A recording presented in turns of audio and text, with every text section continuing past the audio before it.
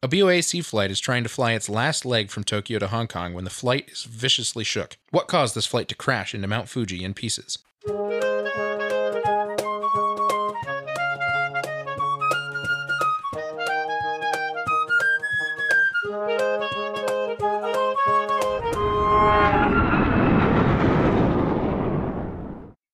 Welcome back to the Hard Landings Podcast, everybody. I'm Nick. I'm Miranda. And I'm Christy. Oh, hey. It's been a while. Yeah, Because these two had the Rona. we took an accidental week off Yeah. because we had the COVID-19, a.k.a. coronavirus, a.k.a. COVID, a.k.a. The Rona. the Rona, a.k.a. the vid. AKA block. Yeah. I somehow did not get it. Nope. Again. Again. Yep. I'm pretty sure I'm one of those people that just doesn't get COVID. Yep. Keep knocking on wood, though, because you I never know. know. You're the one around all the kids. You know, I would think that because it's going around school right now, too. Yeah. Like, a lot of the adults are getting it and stuff. Yeah. Nope, nothing. Well, and even then, maybe you had it, like, minorly at some point, but you didn't know. I don't know. That's a possibility. Me, I didn't have it that bad. I You had it. was worse. coughing up blood. It was great. Yeah. That's Caitlin right now, too. Uh-huh. Did not get it from us, I don't think. I don't think so. We weren't really... I wasn't symptomatic the last time I saw her. And it was 5 days after my positive test, which is the current recommendation, I believe. It is. I don't know. I ain't a scientist Anyway, or a doctor. But everything's fine. it's been Everything's a while. For back you, it to has not normal. been a while, but for us, it has been a while. Yes. We're double recording today. We are, We're to doing- catch up. 2 episodes for the price of 1. Yeah. You don't get 2 episodes. No. We just have to record 2 episodes. Right. And because of that, the post episode for the second episode, so the one for next week, will probably be short. Yes. And also, there won't be much new to report on the next episode. So we'll just be rolling. There are a few patrons we do have to thank. Ah. Before I forget, because Yes, we've had a few indeedy. people come in. Excellent. Let's see here. We got Madden. Mm-hmm. I believe that's... Sorry if I said your name wrong. Mm-hmm. They might be returning. I No. don't think so. They're No? new. Okay. And Pre, which may be returning, but I don't think so. I don't think so either. Mm-mm. And then let me just double check and make sure there's nobody else. Cheryl. I don't believe we've thanked Cheryl yet. I don't think so. Thanks. And Elias. Elias. Ah! Thanks. 4 people. 4 people. What happens in an extra week? The 2 of you are paying with euros and 1 is paying with Canadian dollars. Yes. Tells me that you might be from the Canadian land and the Europe land. Sure, we'll go with that. We can look up where you're actually from, but that's a lot of work that I don't want to do right now. Yeah, we would never say it on air, so No. But Cool. thank you so much for your patronage. We do appreciate you. thanks. And thanks for everybody for listening, by the way. Yeah. Because I know we make jokes about, like, Patreon stuff a lot. Or I do, but it's a joke. We do appreciate Yes. everyone listening. Yes, we do. You don't just have to give us your money. No. But it would be great. But also, if you want to give us all your money. Okay, so, a few things, too, that I said I would address before we begin the episode. There is a listener of ours that I believe his name is Ethan. Someone pointed out that we done goofed. Well, okay, I wouldn't... And sometimes we done goof. Yes, there was a thing that we actually goofed on. I am a goof. So, Therefore. 2 episodes ago, I believe, we said that 7,500 was... 7,600. Or 7,600 was hijack. It's not. Yeah. No. It's That's a radio issue. Yes, you're right. 7,600 Yes. is No, hijack. 7,500 is Right. hijack. Right. I That's have what- it right here. Backward, My yes. brain just definitely Yes. flipped those. Had it backward. We said 7,600. It's 7,500. Yes. Sorry. Had that backward. You're Yes. right. We done goofed. Thank you for the correction. Also asked if people would recommend more helicopter accidents, which, for full transparency, there's like no helicopters in the next year as far as I'm aware, because we are booked out a year right now. We're booked out a year! We are actually booked out over an entire year, finally. Yes. Which is crazy to me. But Hard to imagine. he expressed that he would like for us to do more helicopter accidents, because he is a helicopter pilot. The ironic thing is to that we did get a helicopter accident as a recommendation. I don't know whether or not we can do it yet. Yeah, we have to look at the And report. even if we can, it will be more than a year away. Yes. So, And it was recommended by one of our patrons. yes, who we actually got to finally speak to for the first time in a long time. Yes, last night, yeah. Yes. Hello, Chris. Hi, Chris. And just for transparency reasons, we on the show do say a lot that pilots, when it's pilot error, I should say, that pilots make dumb decisions, which is Somebody true. did a dumb. But That does we not also- necessarily speak to the person being dumb. Right. Yeah, no, we were not in the cockpit. We are Monday morning quarterbacking. Yes. You're always Monday morning quarterbacking. And it's more, take it with a grain of salt. We're not actually bashing them as a human being No. because we don't know them. But the action in and of itself may have seemed a little questionable in the moment. Yeah, we do say those things a lot because to us, on the outside, that's what it seems like. But again, we are not in the cockpit while it's happening, so who knows, right? Mhm. So we've discussed this before, but just to reiterate, we're not... The things that we say on the show are done so after the fact, Yes. after we understand the facts, and after the report has come out about what happened. And take it with a grain of salt. That is Exactly. all. That is all. We're not trying to say that we know better than the pilots, because we don't. Some of them. Well, 2020 hindsight. right now. After some of these accidents, we know some things we didn't know in the past. And Right. that is why we talk about these things on the podcast. So, those were like the three big things. Also, I'm sorry, Ethan, we're not changing how we're naming our episodes. We're But- just not going to do it. But that said, we appreciate you listening. Yes, and we And appreciate... sending in recommendations because you have had. We appreciate all feedback. Yes. Yes, thanks. Any kind of feedback is good feedback. Yes. Sometimes. I have That's to a little say, hypocritical. Well, okay, some of the stuff we've gotten on like Apple Podcasts, I'm like, or like the reviews, I'm like, I okay. haven't looked at those in a while. But like this kind of feedback where it's like, hey, you screwed up this number. Constructive feedback. Exactly. Yes. Totally. Thank you. Like, Yes. we get it. I done goofed up because I done be a goof. So Because we're humans. I get and it. that happens. So, we're just as stupid as sometimes we say that the people on the podcast are. So, yes. So, it's just the truth. like I said, thank you for the feedback. Those are the few things I wanted to address while we were here and had time. Because this episode is going to be shorter, whereas our next one, not so much. So, okay. So, what are we covering today, Nick? Today, we are covering BOAC911. Which is recommended by a bunch of people. Thank you to Matt, G, Terry, and Tasha for all recommending this. Yes. Lots of recommendations for this one. And I started to find out why the more I dove in. Because the report is not actually very long, and it doesn't provide as much of the background as understanding what actually happened around this time. We'll talk about that later on. That'll probably be more in the second half, because there's not much in the second half, I'll put it that way. But this accident occurred on March 5th of 1966. This was a Boeing 707-400 or 436, that's the specific variant that they were flying. BOAC is one of the precursors to British Airways, so they were one of the biggest airlines on the planet, and they were the biggest airline in the UK at the time, I believe. British Airways kept BOAC's call sign. Yes. It was Speedbird. Yep. And there's been some retro BOAC birds over the years, painted in BOAC colors. They were a pretty prominent airline throughout history, and we've talked about them a few times, obviously. But this one, without exception, is quite eventful. Made quite the mark on history, too. This one had the tail number Golf-Alpha Papa Foxtrot Echo. Being a 707, at the time, because this was the 60s, this was their long-range bird. This was what they used to fly around the world as quickly as possible. But, mind you, because the 707's range wasn't very good, I mean, it was better than a lot of the prop aircraft that they had been flying.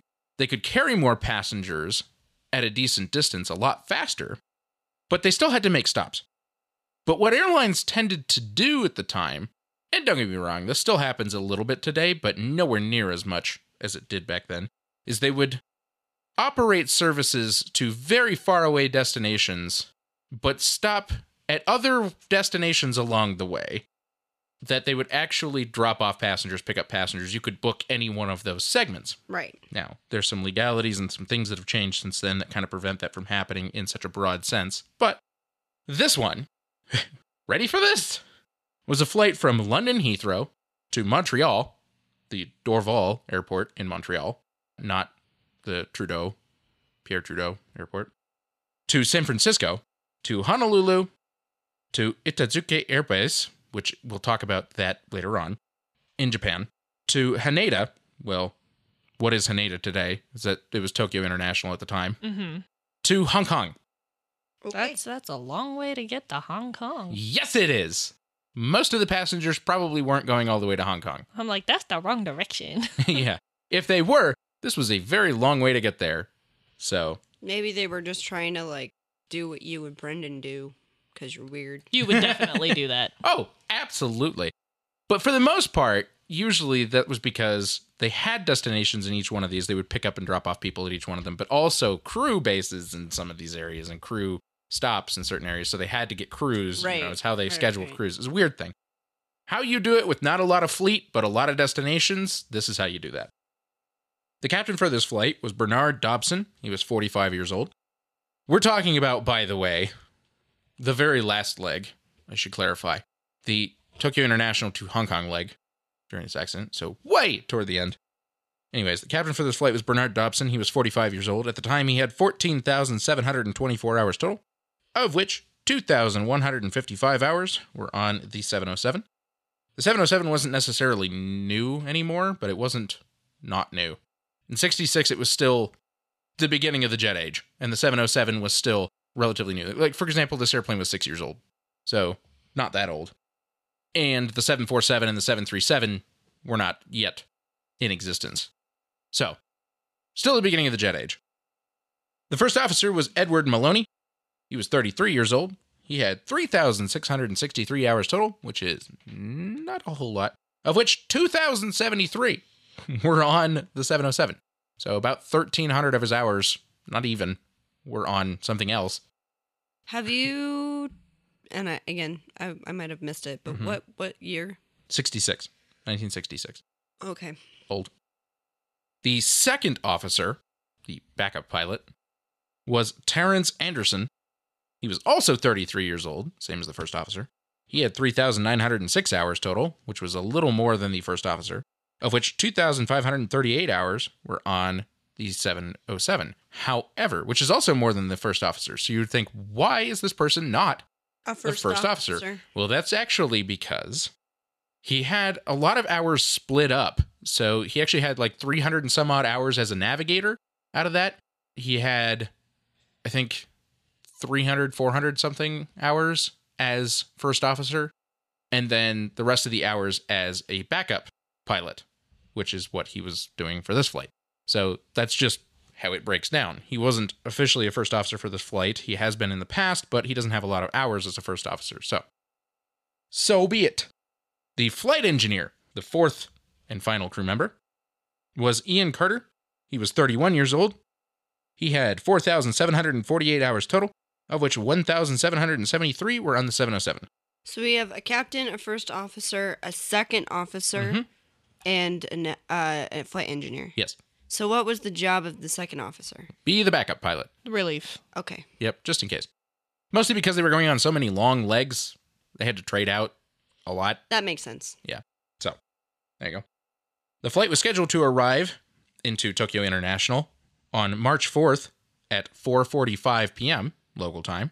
However, and this is a very big however, due to bad weather and an out-of-service precision approach system, which we will talk about later. Okay. Damn it. I need to save something for the second half. Do you bring it up at all in your part? I don't remember. I did my notes yesterday. I don't think you bring it up at all. I don't imagine, because you were a little surprised when I told you all about all the things. So I will bring that up in the second half. Unless because Christy brings it up before then. that's okay too.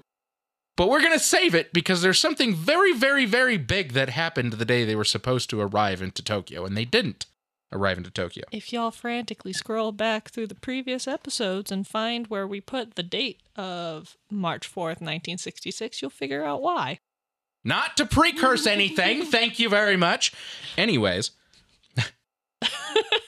Now Miranda's making a face. due to the bad weather, due to the quote-unquote out-of-service precision approach into the airport, the flight diverted to Itazuke Air Base in Fukuoka instead, landing at 6 o'clock p.m. local time. The flight then stayed overnight in Fukuoka before continuing to Tokyo the next morning, departing Fukuoka at 11:25 a.m. So not even a very early flight the next day. They just... we'll talk about why later again, but there was a reason that they couldn't get to Tokyo for a while. They proceeded to Tokyo International via the Juliet 40 Lima jet airway via Oshima at flight level 290 or 29,000 feet on an IFR or instrument flight rule flight plan. They landed at Tokyo International at 12:43 p.m. So only an hour and 20 minutes basically after they took off. It's not a very long flight. They were supposed to go into Tokyo International. Yes. They couldn't for Right. whatever reason. Yes. The precision approach wasn't working, bad Yes. weather. Yes. So they landed at an air base instead, Yes. stayed the night, Yep. and then the next morning flew into Tokyo. Correct. Got it. So now they're getting ready for the next leg. Starting at 1 o'clock local time, for 30 minutes, the captain and the first officer received a briefing, pre-flight briefing, for the segment to Hong Kong from the duty operations assistant in the International Departures Lounge. So literally just right there in the lounge with all the passengers. They just met with the local operations assistant, went over the briefing for the Hong Kong flight. At 1:30 p.m., the operations assistant filed a flight plan with the operations section of the Tokyo Aeronautical Aids Office. So, in other words, filed the flight plan, the local government. The flight was to be an instrument flight rules, or IFR, flight plan to Hong Kong via Oshima on the Juliet Golf 6 airway at flight level 310 or 31,000 feet. The scheduled departure time was scheduled for 1:45 p.m., which is just 15 minutes after they filed this, mind you. And the estimated flight time was 4 hours and 17 minutes down to Hong Kong. Wow. Mm-hmm. Now it would be like cut in half. No, actually, Really? It would probably be longer. Airplanes traveled faster back then, believe it or not. Really? Yes, most jet aircraft had higher speeds back then than they do today. Well, that also has partially to do with like speed limits and stuff. But like, Speed limits, but also the way they design airplanes. They figured out that people don't care about actually shaving 1 to 2 hours off of time getting places. They would rather just get there comfortably and pay more money for it. I just feel like getting from Japan to China shouldn't be that But it's long. the south end of China. Yeah. You'd actually be surprised. On a map, this is pretty far away. Hong Kong is pretty far away from Tokyo. Today, it would take all of almost 5 hours. So, I'm going to fact check you real quick. do it. See how close you are. By the way, while she's doing that, what aircraft is this on again? 707. Oh, it's an 07. Okay. It is a 5 hour and 20 minute hop. It's not much of a hop, really, but you know. But there you go. See? So a whole extra hour. At 1:42 p.m., the flight crew contacted the air traffic controller at Tokyo International requesting permission to start engines, as well as clearance to climb out in VMC, or visual meteorological conditions, via Fuji, Rebel, Kushimoto. So, You can guess where Fuji is?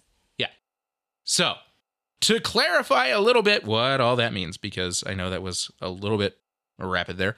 Obviously, they've requested to start the engines, but they've also requested to basically climb out visually using still a flight plan, but rather than doing an instrument departure, which is all we do today, they wanted to do this via a departure that included points at Fuji, Rebel, and Kushimoto.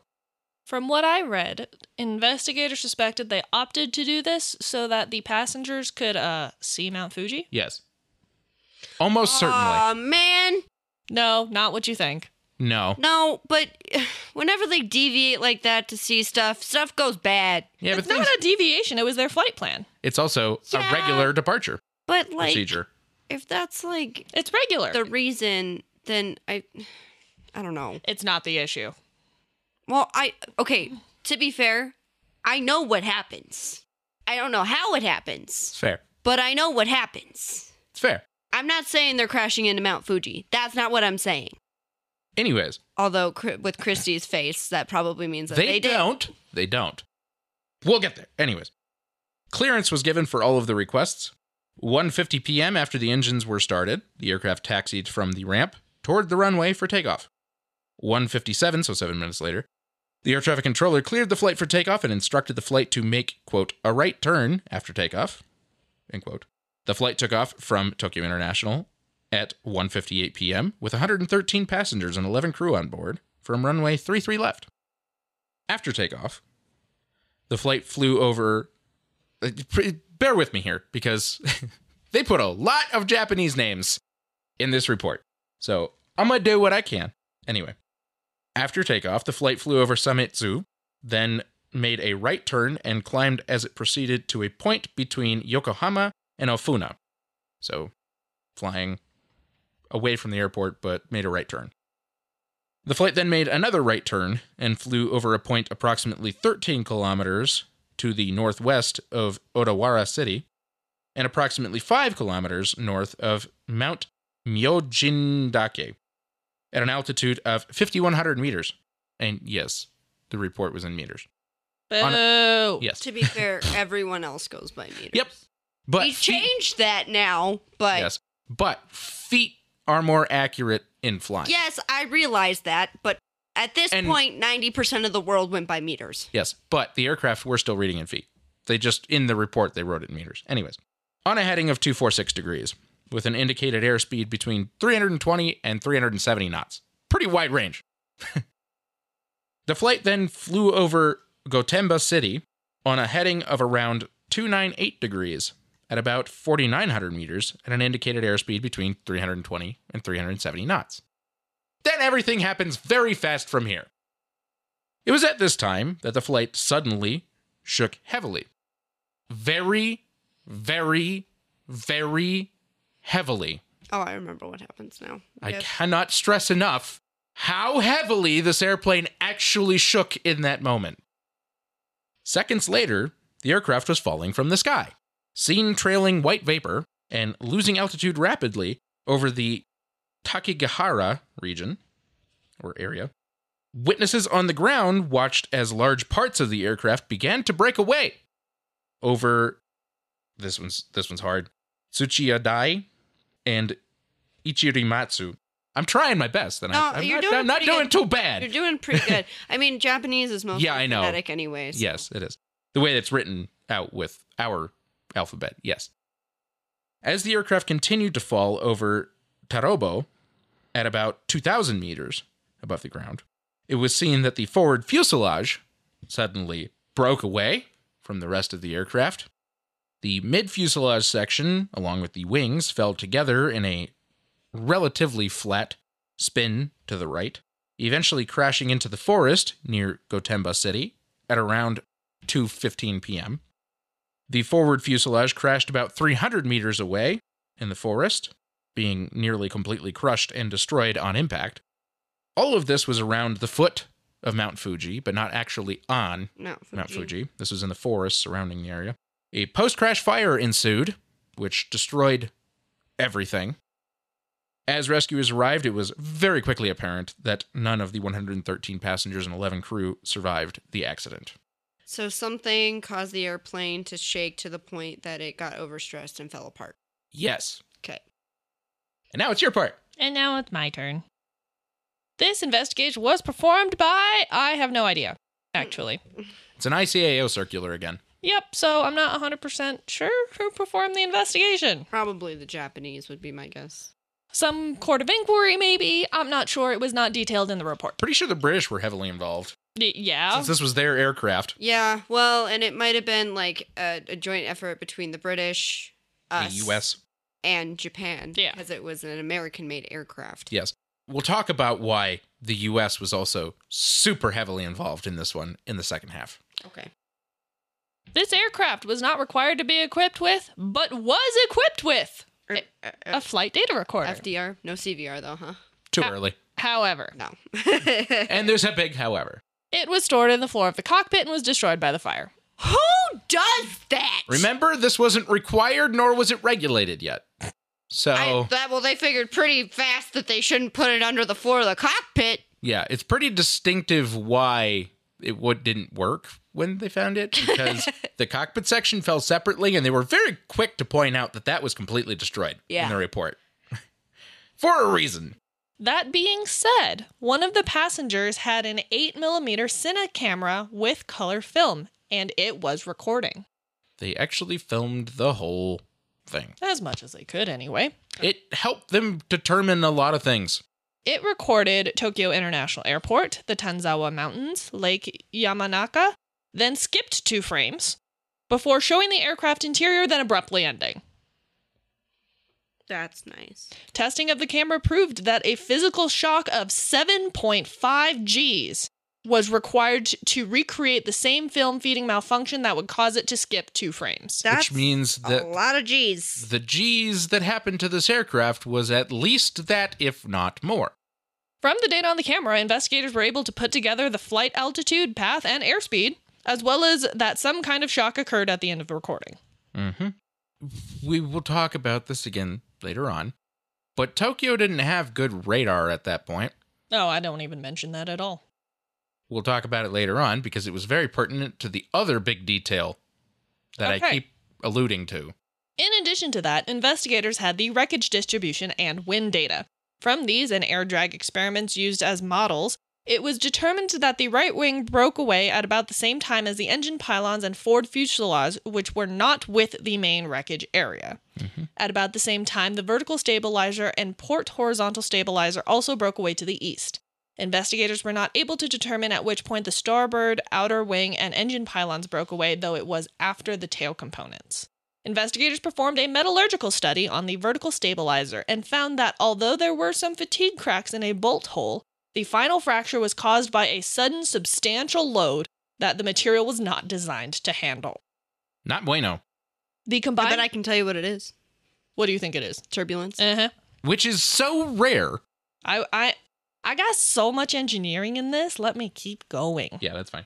The combined data from the wreckage distribution and the fracture mechanics led to the conclusion that the aircraft broke up due to a mostly leftward load. Evidence from witness statements also led to the conclusion that the cause of the breakup was due to an abnormally high gust load and resulting high inertia force in excess of the design limit. Given the proximity to mountains, not just Mount Fuji, but mountain ranges, an investigation of the air currents in the area was performed by the Meteorological Research Institute using a wind tunnel outfitted with a terrain model of the area. The wind tunnel had a 1.5 meter diameter and a wind velocity of 2 meters per second. The whole thing was scaled down to 1 to 50,000 ratio. Now, you might wonder how you can accurately predict wind behavior when using such a scaled down model, and this is actually something that I personally have experience with. They had a wind tunnel where she went to school. Yes. Yes. It is in a building that my school doesn't own. Taco? Cool. Question mark? In fluid dynamics models with different scales, you can predict behavior in a simulation as long as you keep the same Reynolds number as the full-scale model. Now, what the heck is that, you might ask? The Reynolds number is a dimensionless quantity equal to the fluid density times the flow speed times the length of the model divided by the dynamic viscosity of the fluid. There are other variations of this, substituting in other things like kinematic viscosity and such, but that's the most generic form of a Reynolds number. Okay. And all of the dimensions, so like, say the speed is in meters per second and the length is in meters, all of those, the way they're arranged, completely cancel out and it's a dimensionless number. In this case, the fluid is air. Air is a fluid. Yep. And in this case, the value that is different between the real-life version and the model is the length, meaning that the other values have to be adjusted accordingly such that the Reynolds number remains the same. So if one value goes up, another value goes down, or whatever you have the ability to adjust.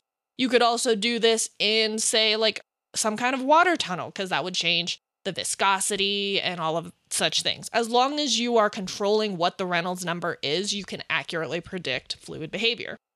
The easiest one to control in this instance is airflow speed. Yep. So that's likely what they changed, but they didn't specify. They didn't give all the details of this experiment. They did specify that lapse rate and wind shear considerations would not be accurately predicted within the confines of this experiment. So it has its limitations. The result of this experiment showed that 20 kilometers leeward of the summit, there's a reverse current in the lower layers, which is concerning because this causes the upper layers to descend over a range from the summit, but there were no eddies or turbulence further than 20 kilometers. The air blowing leeward in those 20 kilometers is found to have sudden variation in wind velocity, and with a higher average wind velocity than the surrounding current. This is called turbulence. Yes. As it turns out. Yep.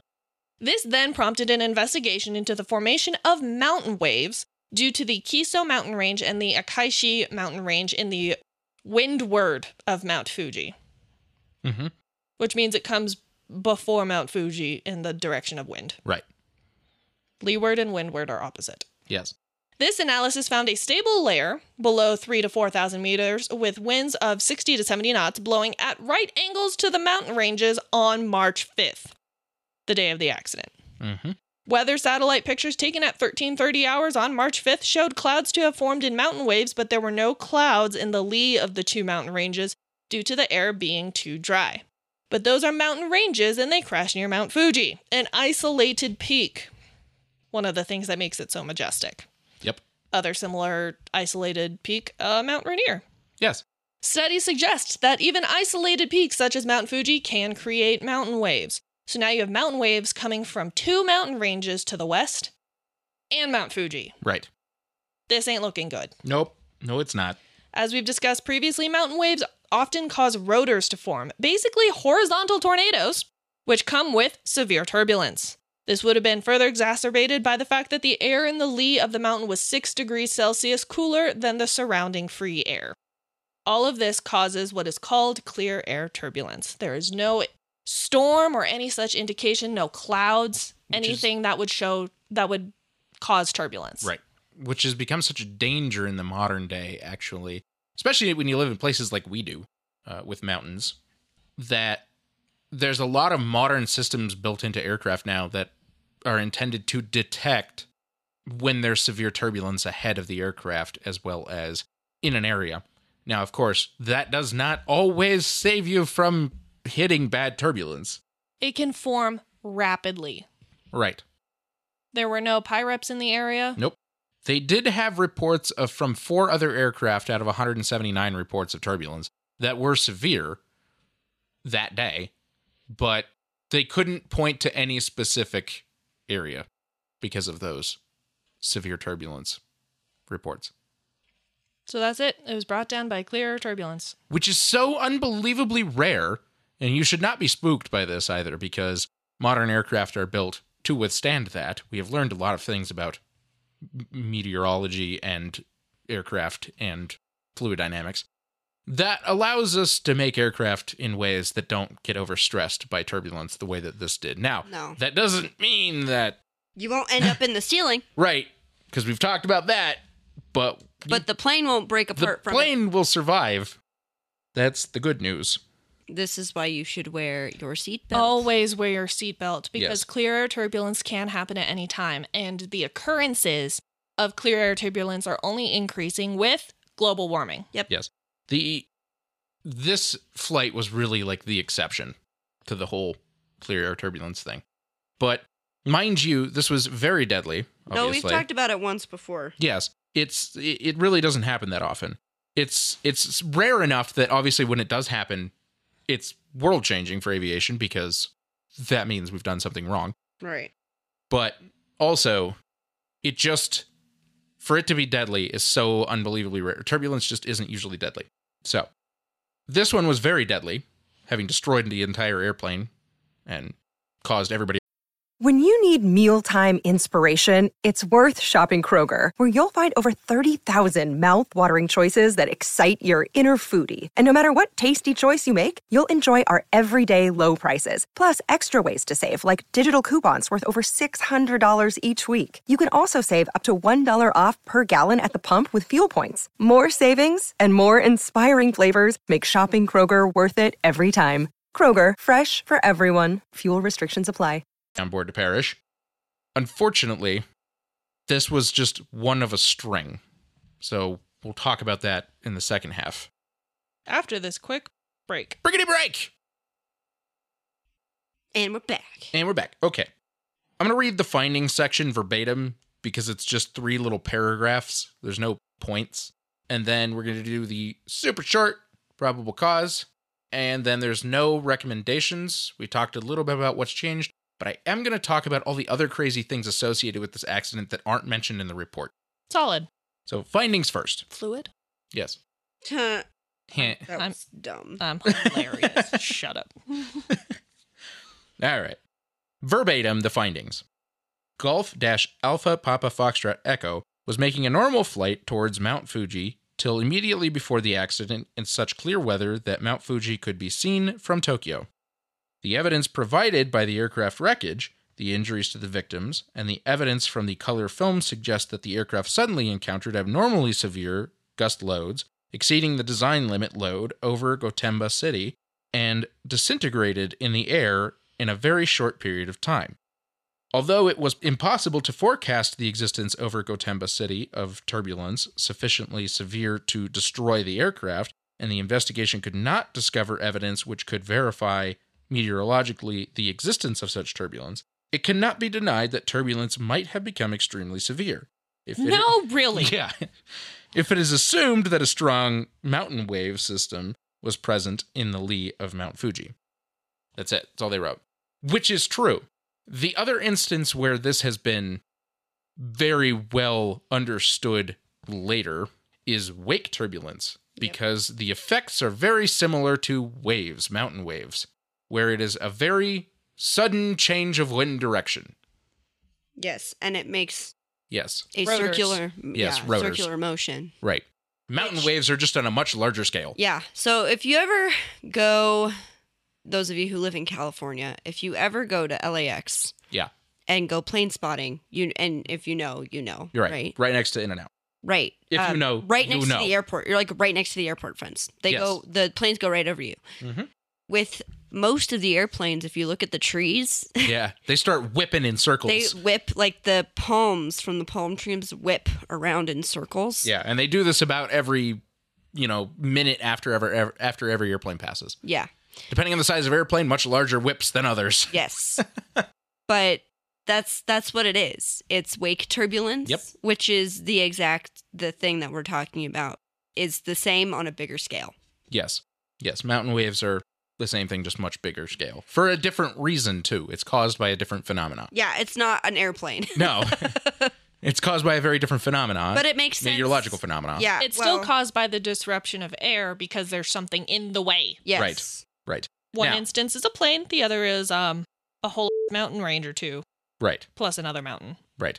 Now, places like Colorado have a lot of mountain wave. We tend to get a lot of turbulence because, There's a whole mountain range. that's what happens when you fly over the mountains. I have been through some really nasty turbulence flying over the mountains, but the airplane's not going to break apart. I'm confident in that because it just doesn't happen. And we fly thousands of airplanes over those mountains every day.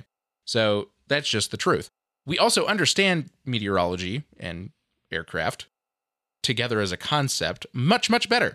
We also have a lot better ways of predicting weather. And at the time, like they stated in here, they had no way of being able to predict where there was going to be severe turbulence. Now, it can happen fast, and we don't always catch that, but we can generally assume when clear air turbulence is going to happen due to meteorological phenomena. Yep. So we have Science. science and stuff. And we have a lot more data to work with these days than we used to. So science and stuff. Do you want to do the probable cause? Yes. Okay. The probable cause of the accident is that the aircraft suddenly encountered abnormally severe turbulence over Gotemba City, which imposed a gust load considerably in excess of the design limit. Period. Full stop. That was the whole thing. Just means, guess what? The airplane wasn't meant for this, and it broke apart. Yep, pretty much. Okay. Let's talk about the wild and crazy other things. This was a Yeah, not the fun What's 24 hours. going on? So, unfortunately, Oh, God. 1966 was a really, really, really horrible year for aviation accidents in Japan. Why don't I remember the Specifically. you're talking about? Have we we've covered it, yeah? We've One covered of them. one of them. Oh. There are, hold on, Oh, God. let me make sure I read this out correctly. 5 fatal aircraft disasters, bad ones, in 1966. In Japan. 4 commercial and 1 military in Japan. 3 of those 4 commercial ones occurred within a month of each other. Oh, no. 2 of those 3 occurred within 24 hours. This one and Canadian Pacific Airlines Flight 402. Oh, we covered that one, yeah? Yes. We do you covered that remember? in episode 176. It was going the other direction. It was coming from southern Asia, going up to Tokyo, the day before on March 4th, and it was trying to do an approach to Tokyo International Using the ILS. using the ILS, but the weather was bad. It then smacked into the seawall, and Oh, yeah! they still don't entirely know why. Yeah. I remember now. But And- all flights were diverted away from Tokyo Yeah, there was, like, International at the time. Really bad fog and right? Yes. And they didn't know if the ILS was to blame. So they had to do a test Got it. flight. They had to do a test flight the next morning before they could send anybody back into Tokyo. I So remember now. this airplane was actually affected by that. And as a matter of fact, there's video footage apparently somewhere of our accident airplane we're talking about today taxiing past the other airplane still smoldering on the seawall. Oh, that's horrifying. Okay. How wild is that? That's crazy. That's bananas. On its way to take off. Okay, now I remember. I was like, what are you talking about? I don't have no idea. I do not remember anything happening in 1966. The third one we haven't talked about yet. And actually, if there's a report for it and somebody wants to suggest it, wink, wink, wink, nudge, nudge, it's pretty friggin' important. It was All Nippon Airways Flight 60, which at the time was Japan's deadliest accident and one of the deadliest in history at the time. It was only a 727. It wasn't even a 707, which this was theoretically larger, but it was a domestic flight, 727, that also had really horrible things happen to it back on February 4th. So a month before.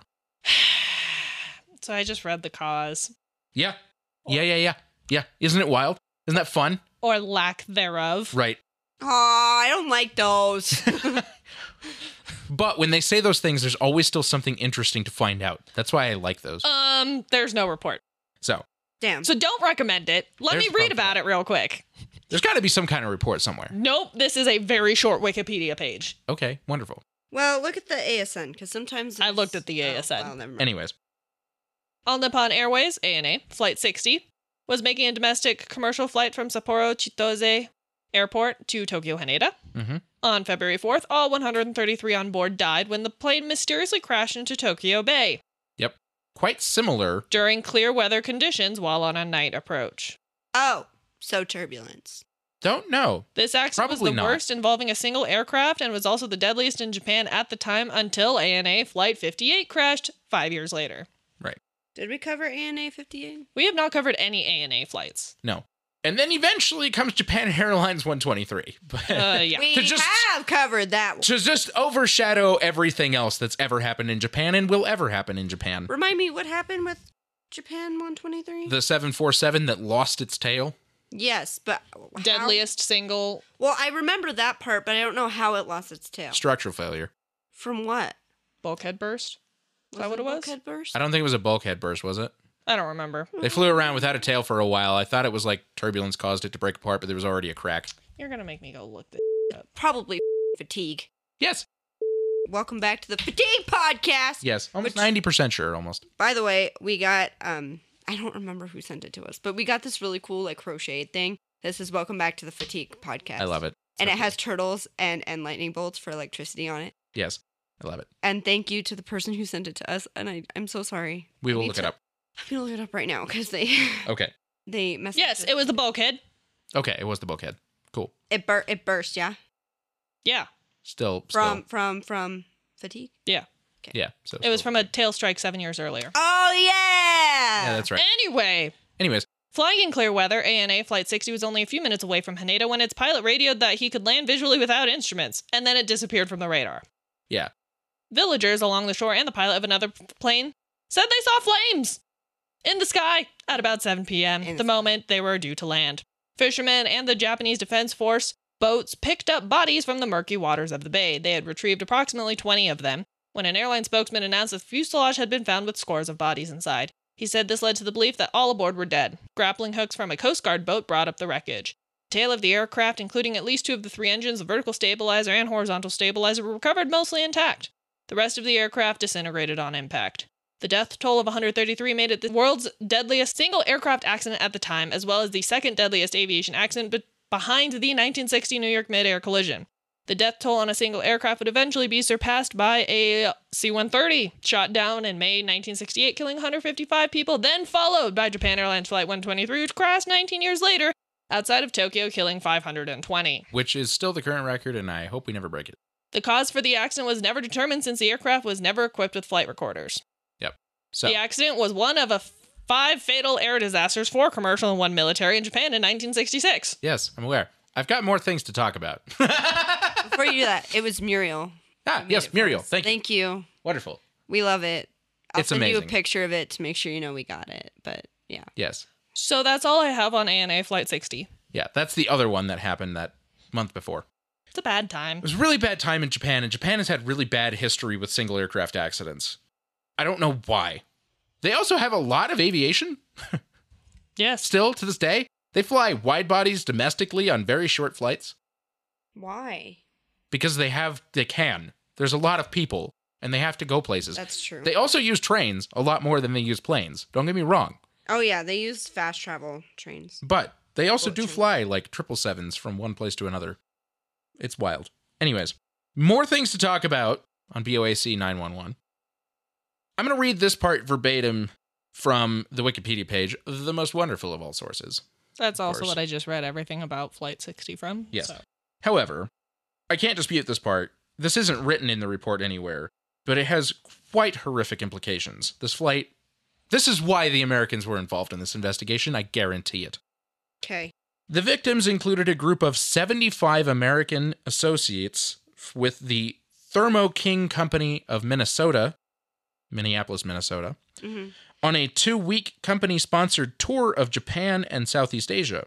There were 26 couples traveling together in the group, and a total of 63 children were orphaned by this accident. Ooh. So all those couples apparently had kids, and unfortunately they did not return. Ouch. That was a rough one. Apparently there was a couple other relatively famous people on board, and then there were 5 other people that were supposed to be on board that were famous, that were actually location scouting for a James Bond film. You Only Live Twice, which was in 1967, and they, at the last minute, canceled their tickets for a ninja demonstration, supposedly. Dude. That's a good reason. Good reason. Good call. Good call. You know what? Someone was like, Dodge that bullet. I just feel like we need to go to that ninja demonstration. Yeah. And you know what? You made a good choice. Dodge that bullet. For more than one reason. So there was a lot of things involved with this, a lot of surrounding things involved with this accident that weren't in the report, which is what's so wild about it. And I'm sure that's why so many people suggested it. It didn't really have, although the clear air turbulence thing is absolutely crazy, because that just really just doesn't happen that often. It's so wildly rare throughout history. But getting less and less rare. Yes, but it's not causing accidents. Again, it's not causing... It's causing incidents. Yes, but it's not... causing people to go through roofs of airplanes. But it does not cause aircraft to break up in flight and fall from the sky. It does not. It does not. So, things have changed, obviously. This was wild on its own, but then you think about everything else that happened around it, and it just made the story that much crazier. Well, if and you're a time traveler, don't time travel back to Japan in 1966, apparently. Or fly on airplanes, at least, in 1966 in Japan. Or like, don't go to Japan for a while. Yeah. Like, you think about like how bad it was in the 40s too. So like, Well, yes. What's crazy to me is totally different thing, from 1945 till now, Tokyo has become like 10,000% the size of what it was in the 1940s. It's wildly, like, their population exploded. It's crazy. yeah. Japan is such a populated country, and Tokyo in and of itself is a massive city. It did not even used to rank as one of the largest cities on the planet in the 1940s, and now it's the busiest, the largest, and the most populated. Yep. Another reason why I think the Americans, got involved is also it is a Boeing aircraft Yes, of course. that had a structural failure. That's the obvious one. Yeah. So, of course, they wanted to know, and they wanted to fix it, right? Yeah, because Boeing should be like, that shouldn't happen. Right. And 707s continued to fly and not have that problem. And of course, they built a lot of other airplanes that didn't have that problem, so they figured that out.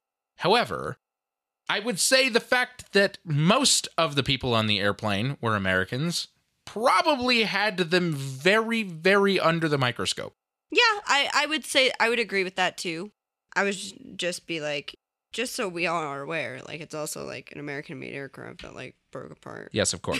For what seemed to be like no reason. Of course. Which is no bueno. Nope. Frickin' McDonnell Douglas. Right. Bowen. Yeah. But the crazy thing about this is all three of the accidents that happened within a month of one another all technically have undetermined causes. That's just crazy to me. I mean, for this one, they pretty much figured out what happened. Yeah, they said it with a high likelihood of probability. But that's why it's a probable cause. Right. Because they don't 100% know? Right. And the whole findings section, the reason that I read it out verbatim is because the entire findings section was just to state, we don't know, but we absolutely could not rule this out. Right. Love how that's worded. Yes. That's literally all it was. So technically, in a very technical sense, all three were undetermined. The Canadian Pacific flight also technically had a probable cause of pilot error. Yes. Eventually, but was still not entirely certain. Determined. Well, because they couldn't, they didn't have flight recorders, right? Mm-hmm. Like that flight didn't have flight recorders. So there was like no way for them to know. Right. Which, by the way, I can't find my notes from that episode, which is real high-key suspicious to me. Mystery episode. I'm sure I have mine somewhere. Who knows? We could probably just go back and listen to it. Yeah, of course. When did we record that one? When did we do that one? I don't even know. Long time ago. I can tell you when it came out. It came out in March. March. Gotta go Last March? This Got it. March. Yeah, we recorded it around February 19th. We recorded it on February 19th. There you go. Because I have notes from that. I don't, Okay. which is weird to me. They might be on my work account. You know what? I think that's exactly what it is. They're on your work account. Hold on. Can confirm. Please hold. I have to look it up, otherwise it's going to drive me nuts. So that's it, huh? That's it. BOAC911. Yes. That's it. Mm-hmm. Yes, my notes are on my work account. Of course. Should we do the answer to the trivia questions now? Since the one after Yeah, next this week's is gonna be a big crapshoot. one. Okay, so listen here, people, pay attention. Let me tell you. Let's talk about me. Let's talk about the newsletter. Okay, so let me find it real quick because I guess I could just look at it on my on the website because like I have the power to do that. Big wrinkle brain. Do. Sorry. Big All right, wrinkle here brain. it is. Okay, so actually the ones for this month are if you've been paying attention to the post episodes. So if you don't have actual you can't get to the post episodes, you're not going to know a good portion of this. So the first one is, what is the estimated time that Christy will finish her giant cross-stitch project, which it has changed. It has. It's changed in the last 24 hours. I'm sure it has.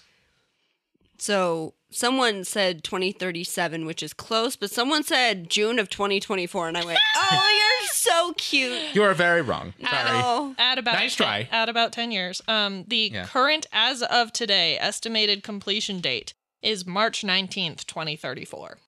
So there's that. Yes, so that's the estimated date. Now, that has changed, It changes every day by just a little bit. well, it changed But by the a whole year at one point. Yes. But Oh, well, I mean, it's changed by a year in the last month because I've been stitching like a mad person. yes, but the year doesn't change that often. No. So Okay, when are Nick and Christy getting married? They're getting married in March of 2024. March 29th. It's a Friday. We got a discount because it's on a Friday, and it's in March, which is a snowy month. yes. The snowiest month. Yes. But it's inside. But it is inside. And most of the people going live here. So, Yeah. and we all live relatively close to it. Yes. I forgot to add Kylie to the guest list. Okay. They were going over the guest list yesterday, and they were trying to figure out people that they forgot. I know there's always more. Don't take it personally. It's out of sight, out of mind. And Nick is going to be better equipped to answer this because I don't even think I remember this, but That's okay. what was the year of the deadliest commercial aviation crash in history? 1977? Yeah, that's what I thought. Mhm. I'm fairly certain that's 1977. Someone said something earlier than that. I'd have to look at the answers, but I was like, yeah, no. And then what accident jump started crew resource management? It was actually that that same one. accident, which, by the way, Yep. was Tenerife. Yeah, it was the Tenerife accident. Yeah. And yes, it was 1977. Was it? Okay. Mhm. I couldn't remember if the accident was in 77 or if the report came out in 77. No, the I accident think the was in- report came out in 80. Yeah. Well, it was a big crash, so Yeah, it was. If you're wondering about the deadliest single aircraft, that's different. it was 1985, the Right. deadliest year of aviation history. Right. Shocker. Also, if you're a time traveler, don't fly in 1985. The wild thing to me, though, is the fact that Tenerife included 2 747s, but the single 747 of Japan Airlines Flight 123 was almost as many people. It was 63 people short. But you also have to remember that not everyone died at Tenerife. I know. Yeah. But almost everyone did. So, yeah, okay. So Leo answered, and he said 1972. I don't know where you got that date from, but that's not it. Close, but no cigar. Yeah, he's like, my memory may be hazy, but I think 1972 had more deaths, but 1985 had more deaths in the commercial sector. I think you meant, I think you thought we meant a single aircraft. No, it was like of history. It's Tenerife. Yes.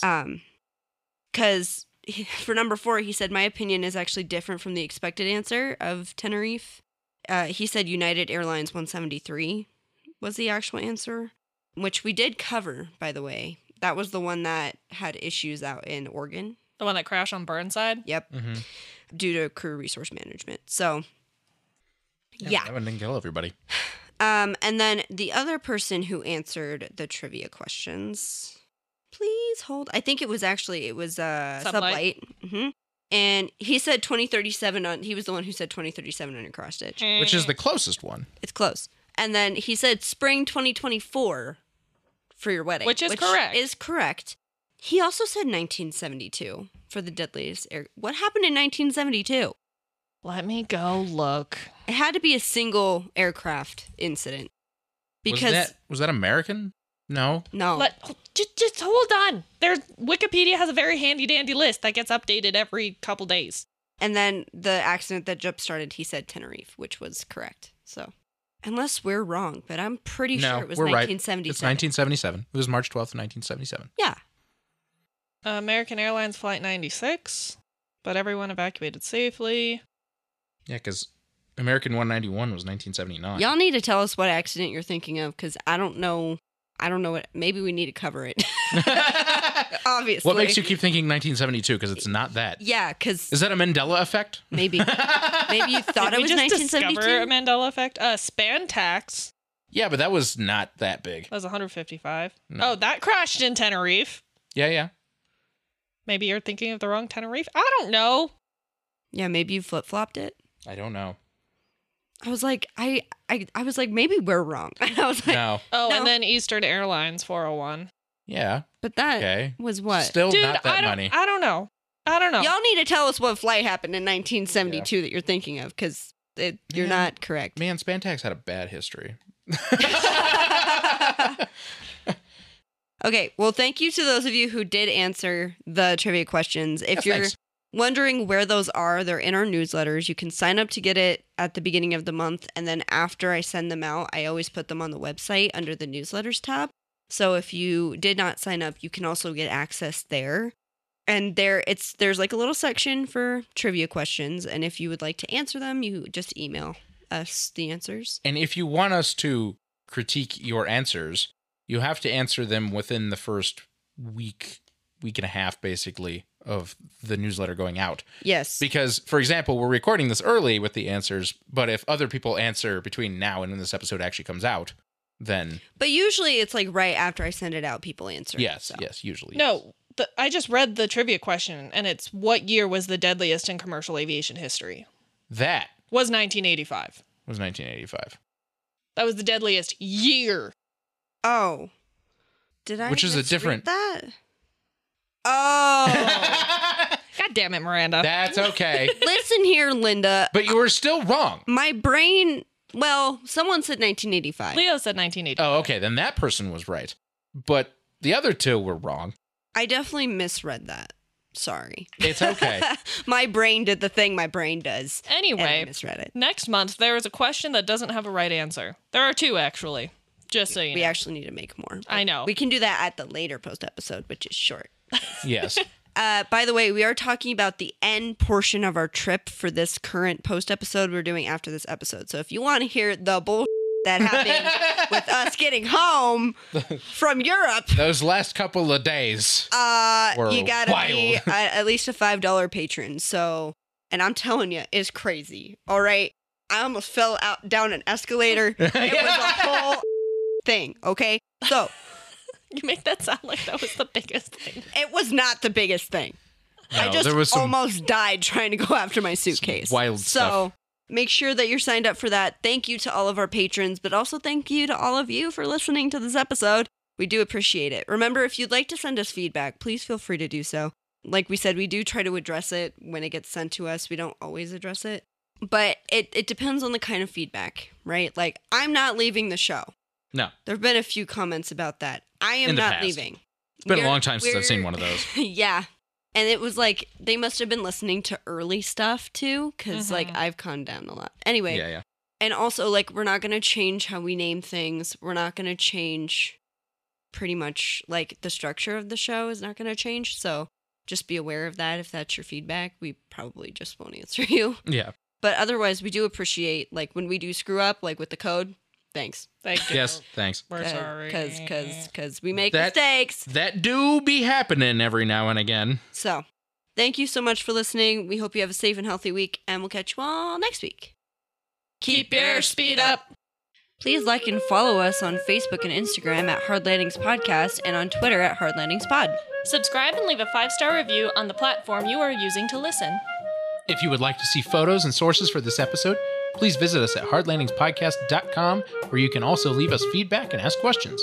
This episode was researched and written by Nick and Christy and edited by the lovely Paige. Our theme song was written by Miranda and performed by all three of us plus Leo. And our logo is by Naomi.